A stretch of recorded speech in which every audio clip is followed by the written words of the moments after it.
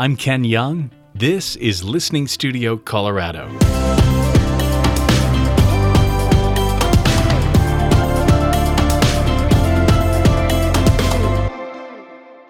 About 5 months ago, I had just learned about a few drag kings in the community that I really had never heard of. To be honest, I've always known more drag queens and have a few friends that do drag, but I wasn't as familiar with the drag king side of the community, and I wanted to change that and get familiar with other entertainers who are making an impact on our Colorado community. And that's when I started following Dustin Schlong on social media. Dustin had just started his transition journey as a trans man, and I love that he was sharing his stories and comments about his experience. I'd never seen that. I'd never seen anyone going through their transition experience so openly on social media.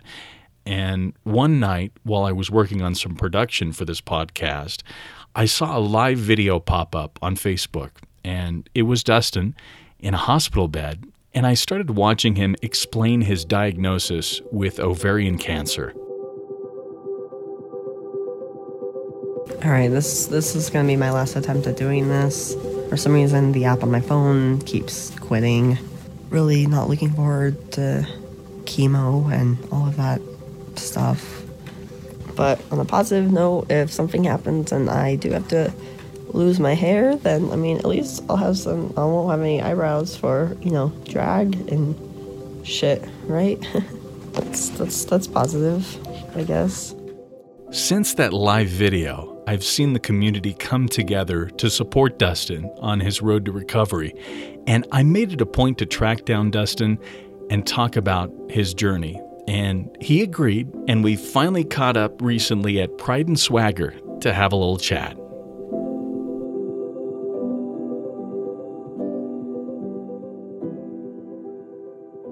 Thank you so much for taking time to speak with us today. I really appreciate you dropping into Pride and Swagger here. Oh, yeah. Thank you for having me. Not only are you a member of the LGBTQIA plus community that stands out to me personally, I just started following you probably 6 months ago on social media, but I can tell that you make a huge impact in the lives of many people in the Colorado community, and it was important to me to have you on as a guest, and I'm thankful that you've taken the time to join us here today. Are you from Colorado? Yes, born and raised. Yeah? One of the few. What was that like for you growing up in Colorado as a native? Oh, I love it here. My parents both moved here when they were pretty young and just grew up out in Littleton where there's no fences, just animals and nightlife, no nightlife or anything. Right. And Colorado is such a special place for me. We may not have an ocean, but we have hiking and winter, fall. We have all the seasons, and it's just, I'm really lucky to have grown up here and be able to experience it my whole life. But all the people that have moved here need to learn how to drive. I hear that. Absolutely. I'm from Colorado myself. I actually grew up in Littleton as well. Awesome. So I know exactly what you're talking about. When did you start your journey as a drag king in Denver? Just hit my 2-year birthday a couple weeks ago, actually. Not too long, really, compared to a lot of people in the scene. This is the first time I've had the chance to meet with you personally, but I can tell that, especially from your social media presence, that you're a fighter and you're not afraid to say what you feel and stand up for what you believe in. Would you say that's accurate? Yeah, especially with drag. Drag started out as a protest and having meaning, so it's cool that I can reflect that in my performances and social media presence. When you're given the opportunity to have a voice in a community, it's good to put it to a good cause and get some use out of it. Absolutely. When it comes to strength, you've had to face one of the biggest challenges life can throw at anyone, and that's cancer. As of our interview today, I believe you have 2 weeks left of chemo? Yeah, just under 2 weeks now. So. I'm sure you're excited about that. So incredible. Can't even imagine how excited I am. It's been a rough couple of months, and I'm happy to finally see the light at the end of the tunnel of it. For those of our listeners who don't know about this experience, could you tell us a little bit about that? Yeah.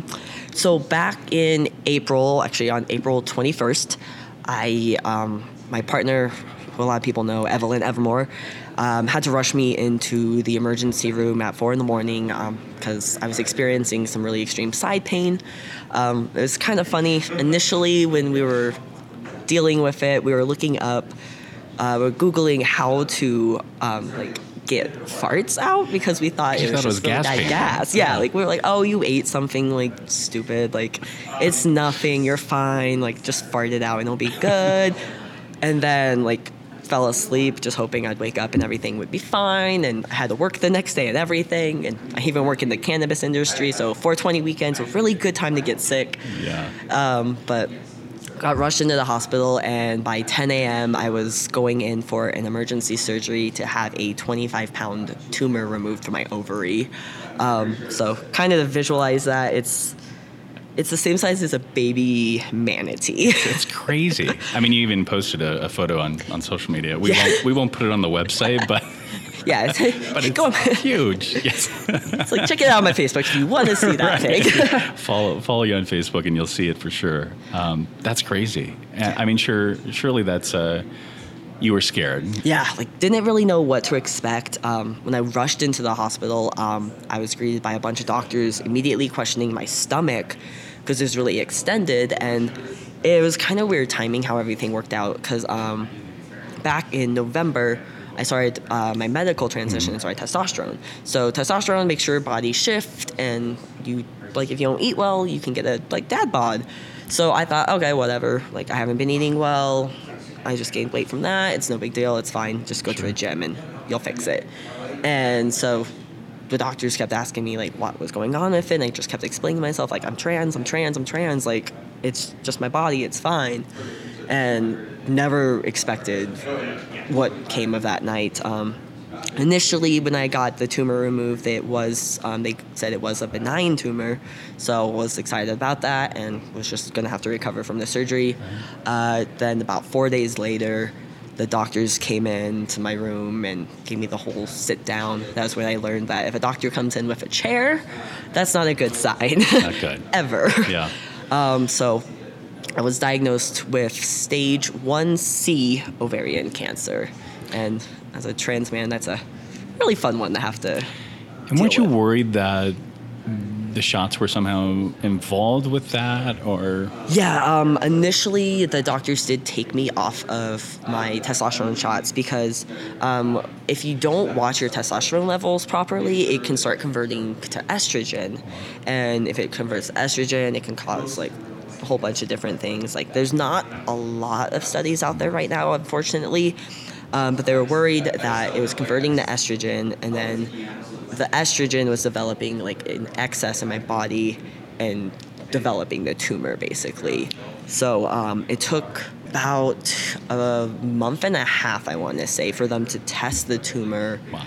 And find out that it was 0% estrogen positive, which meant there was the shots didn't affect it. It was just really crazy timing. And after talking to my primary doctor, she actually did some research and found out that testosterone, as long as it's not converting, can be a preventative matter for like cancerous cells. That's interesting. So there's not a lot of science out there, so it could have helped me, it could have hurt me, but it's hard to say.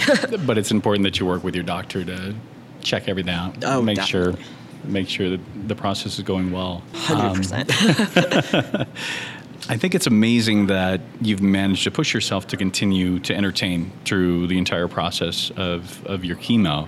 You've done fundraisers, you've put on a few performances, and it sure seems like the community has also come together to help support you and raise you up. Yeah, this past few months have really shown me a good taste of what this community is truly capable of when something happens. And like, I wish it wasn't me on the end of it, but it's amazing. Like, from performing, like, for me personally, I'm just a very hyper person. I can't sit still very long, and having a doctor tell me I have to lay in bed for like weeks on end is like the worst news I could ever get. So getting back out and like attending shows, performing in shows, and just being there has kind of helped keep me sane through everything. Yeah. And though there have been some times I probably shouldn't have performed, it's like mentally have helped out immensely getting through all of this. And then on the other side, like the community has like put on multiple benefit shows. Like Kylie Michaels did her show one night at Export, which is a huge like important show to me because it's queer church and it's kind of like a family night where everyone comes together. And that night back in May was amazing. We shaved my head to raise money. I had a bunch of like my closest friends that were performers in the show perform, and just the sense of love that night was really reassuring to see and feel. And Jessica Lahore has risen up and did an event for me at Hamburger Mary's with her We Are Family. Like mine was actually the first one to kick off that series. Mar and Pax at T for T, Novelli from Coven, just all of these different show producers have taken time from their their show's pay, their cast, their time, their everything, and were willing to set aside a night to help me like stay on track with bills and everything, and just like love and support and on top of it is so I wish I could like properly repay everyone in this community for it, but I can understand that. And it's been part of your healing process tremendously. Definitely.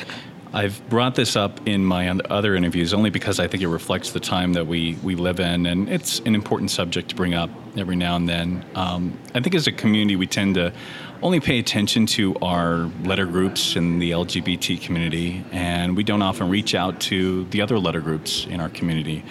Do you feel that our Colorado community is making progress as far as being more inclusive and reaching out to our trans brothers and sisters?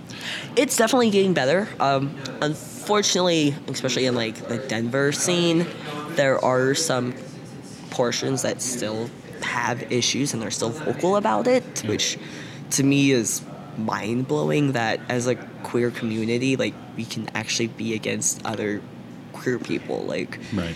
We already have the whole world fighting against us and an administration that's like not doing anything for us. Like the least we can do is support each other. It's awesome that we've made great steps. Like speaking as a trans person, I can say that from going out to bars and just like dealing with people on a day-to-day basis, like overall I feel like safe and welcomed by the community. So like it's great that it's evolved so much to that, but still got some steps to make. Absolutely. I think we're very vocal about certain things, raising our voice, but when it comes to taking action, certainly the community has a little ways to go. Yeah, everyone will sound off on like Facebook and Absolutely. everything and say what they need to say, but when it comes to like stepping out there and taking that action, that's definitely need to make some moves. Put your money where your mouth is. Exactly. Who in our community have been the biggest influences in your life? Ooh, man. I'd say one person in particular that has been there since I first got into drag would be Onyx Steele. Mm-hmm. They're been a drag king for 22 years now, which is insane with my 2 years, and got me into drag for the first time ever, got me booked in my first show. And then from there, they're also involved in the community and doing really good, big things aside from just performing on stage. Like, they make their voice known. They make their presence known. They lead Dyke March. They're a part of the Parasol Patrol. They're running different community fundraiser events for people. They always, since they've met him, have been doing something to help someone. And I really look up to that. And we were actually talking, since they were speaking about their retirement and everything, like handing off the reins and everything. And so we've been going back and forth, kind of seeing what's going to happen with the future of like drag kings. And it is exciting to see like where it's come from, where like Onyx has been to like where we're at now. So I look up to Onyx a lot in that sense, as well as like Jessica Lahore. Just, she is a community just leader, and every time she releases her schedule at the beginning of the month, I have an anxiety attack for her and feel like I need to take a nap because my like 10 shows a month compared to her like 70, 80, 90, 100. I don't know how many are on that sheet. It's insane. And she still like will be up at like 7 o'clock in the morning, perky, ready to do things, ready to hang out with like her fellow performers, ready to support a show. It's like, I never see you drinking caffeine. I never see you like doing anything crazy, but how are you alive and functioning? Still, absolutely. It amazes me as well. Onyx posted something, I think she took a screenshot. There's all these notifications from Jessica. I comment on that one. It's like, same. Like, I opened up mine. There's like 10 invites from Jessica. It's like, you know, when she has a moment to actually send out invites. It's Jessica's office day. She's got a moment. Exactly. I think many of our listeners might know your other half. I love when you post videos with you and the great Evelyn Evermore out goofing off with one another. What's it like to be in a relationship with the hilarious Evelyn Evermore? It's never boring at all. It's like, even like from the very beginning of us talking and like before our relationship like came to being a thing to where we are now, like we're both just really awkward, weird people that don't know how to function. Like, and it works out really well. Like, I'll never forget back when I was competing in Ultimate Queen, Evelyn was hosting and I was just like awkwardly flirting, thinking, oh, I have no chance, like this is never gonna be a thing, haha. Just be like, hey, can I buy you a shot? Like, yeah. It's like, okay, what are you drinking? Whiskey. And I hated whiskey so much. Like, I could not take a shot of whiskey. But they wanted a shot of whiskey, and I wanted to be cool and smooth. So I was like, oh, I'll just have the same thing. And I would just, like, cringe it off and run away pretty much seconds after we had the shot. So it's like, all right, talk to them, you know, actually make a step. Like, be something other than horribly awkward. And then, like, finally, once we started dating and everything, it was just like same thing. Like, I could say something weird and random and off the wall and they'll just look at me and be like, oh yeah, no, that's fine, cool, let's do that. Or I'll be thinking of like a really stupid drag number that just seems like it shouldn't ever be a thing, and I'll just like run it by them like, yeah, let's do that, like let's make that happen. It's just like always just like, it could be the stupidest thing in the world, and they're always supportive. Yeah. We can bounce drag ideas off of each other. If I've got a gig, they're behind me with my suitcase helping me. If they've got a gig, I'm following behind, same thing, their suitcase in hand. So, like, we have, like, a little, like, drag, like, husband-wife relationship balance that just makes it fun. And, like, then we're at home and still doing the same stupid stuff, like, you can see all that on Instagram, like absolutely all of our random. It's wonderful adventures. That you share that. Absolutely. I mean, you can tell that you guys really care about each other, and it's important to show that. Oh yeah. You know, not everybody, and there's a limit where, you know, things are a little bit too much as far as what people post on social media, but those are good things. And I think we need more of those. I was going to ask you about what you got coming up. Any new shows, projects coming up? A whole lot of stuff, actually. I'm really excited. I've had this idea in the works for a few months now. Starting on September 22nd, right here at Pride and Swagger, we'll be debuting Just Duet, which is going to be a queer duet show. It's not going to be limited to just drag, though. It's going to be like comedians, burlesque performers, like anything performance art that you can bring together. And one thing that's going to be kind of a cool twist on it is with the kind of like casting setup is going to be kind of forcing people to work with different people in different styles. Like, I'll have to work with like a comedian and burlesque performers at some point, so I can kind of take more interactive approach with the show than a normal like drag show would be, and also like expand it to like the queer community versus just like the drag community. So I'm excited to debut that. Hopefully down the road we'll have All Night Schlong coming back up, since gotta have more king shows in this city. I've got a few projects coming up that I'm working on. I am going to be doing a lot of kind of initiatives for trans healthcare and like LGBTQ like healthcare information and support, and kind of making sure that queer people are doing what they can to get into doctors and getting testing done that you need to be done, especially speaking from experience from my cancer. Over the last few months, it's good to be proactive. And I know it's, especially for the trans community, a very intimidating thing to have to deal with your body in such a vulnerable position. But don't end up like me and do what's best for your body and get that health care taken care of. Trying to step it up a little bit at the end of the year and make up for lost time. Catch up to Miss Jessica. Yeah, no, I'm not going to do that. You don't think you get to that level? There's not enough rock stars and Red Bulls in the world for that. You might need another shot of whiskey for that. Yeah, a bottle. I personally feel that I'm moving into a phase of my life where it's weird to see the drag queens that I was familiar with when I was younger starting to retire, but I think it's wonderful that it's passing the torch to the next generation of entertainers, and we have a wonderful group of amazing entertainers, performers, and a caring, close-knit group in the community, and it's amazing that you're a part of it, and I really appreciate you taking time to speak with us. Oh, definitely, yeah. Thank you. Appreciate it. All right. Are we ready? Yeah! Yay! Woohoo! So I'm going to read this to you before you ring it. Okay. And it says, ring this bell 3 times well, the toll to clearly say, my treatment's done, this course is run, and I am on my way. Ready? Ready. Go for it. Woo! Yay! As of the release date of this podcast, Dustin finally got to ring the bell at the Chemotherapy Center. I'll post links to Dustin's social media in the description of this podcast, as well as on the website, listencolorado.com. And keep an eye out for Dustin's upcoming events. We'll also share them on social media. A huge thanks to William Roman and the entire staff at Pride and Swagger for letting us invade the bar for our chat. I'm Ken Young. This is Listening Studio Colorado.